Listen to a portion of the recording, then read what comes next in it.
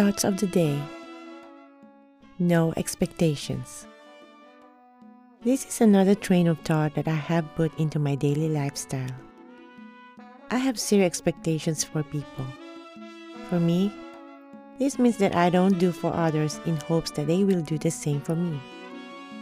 Also, I don't hold people to their words. I hold them to their actions. Their actions let me know where to place them in this reality of mine. We are all human and imperfect. So just because you are reliable today, doesn't mean you will be reliable tomorrow. Just because you love me today, doesn't mean you won't leave me tomorrow.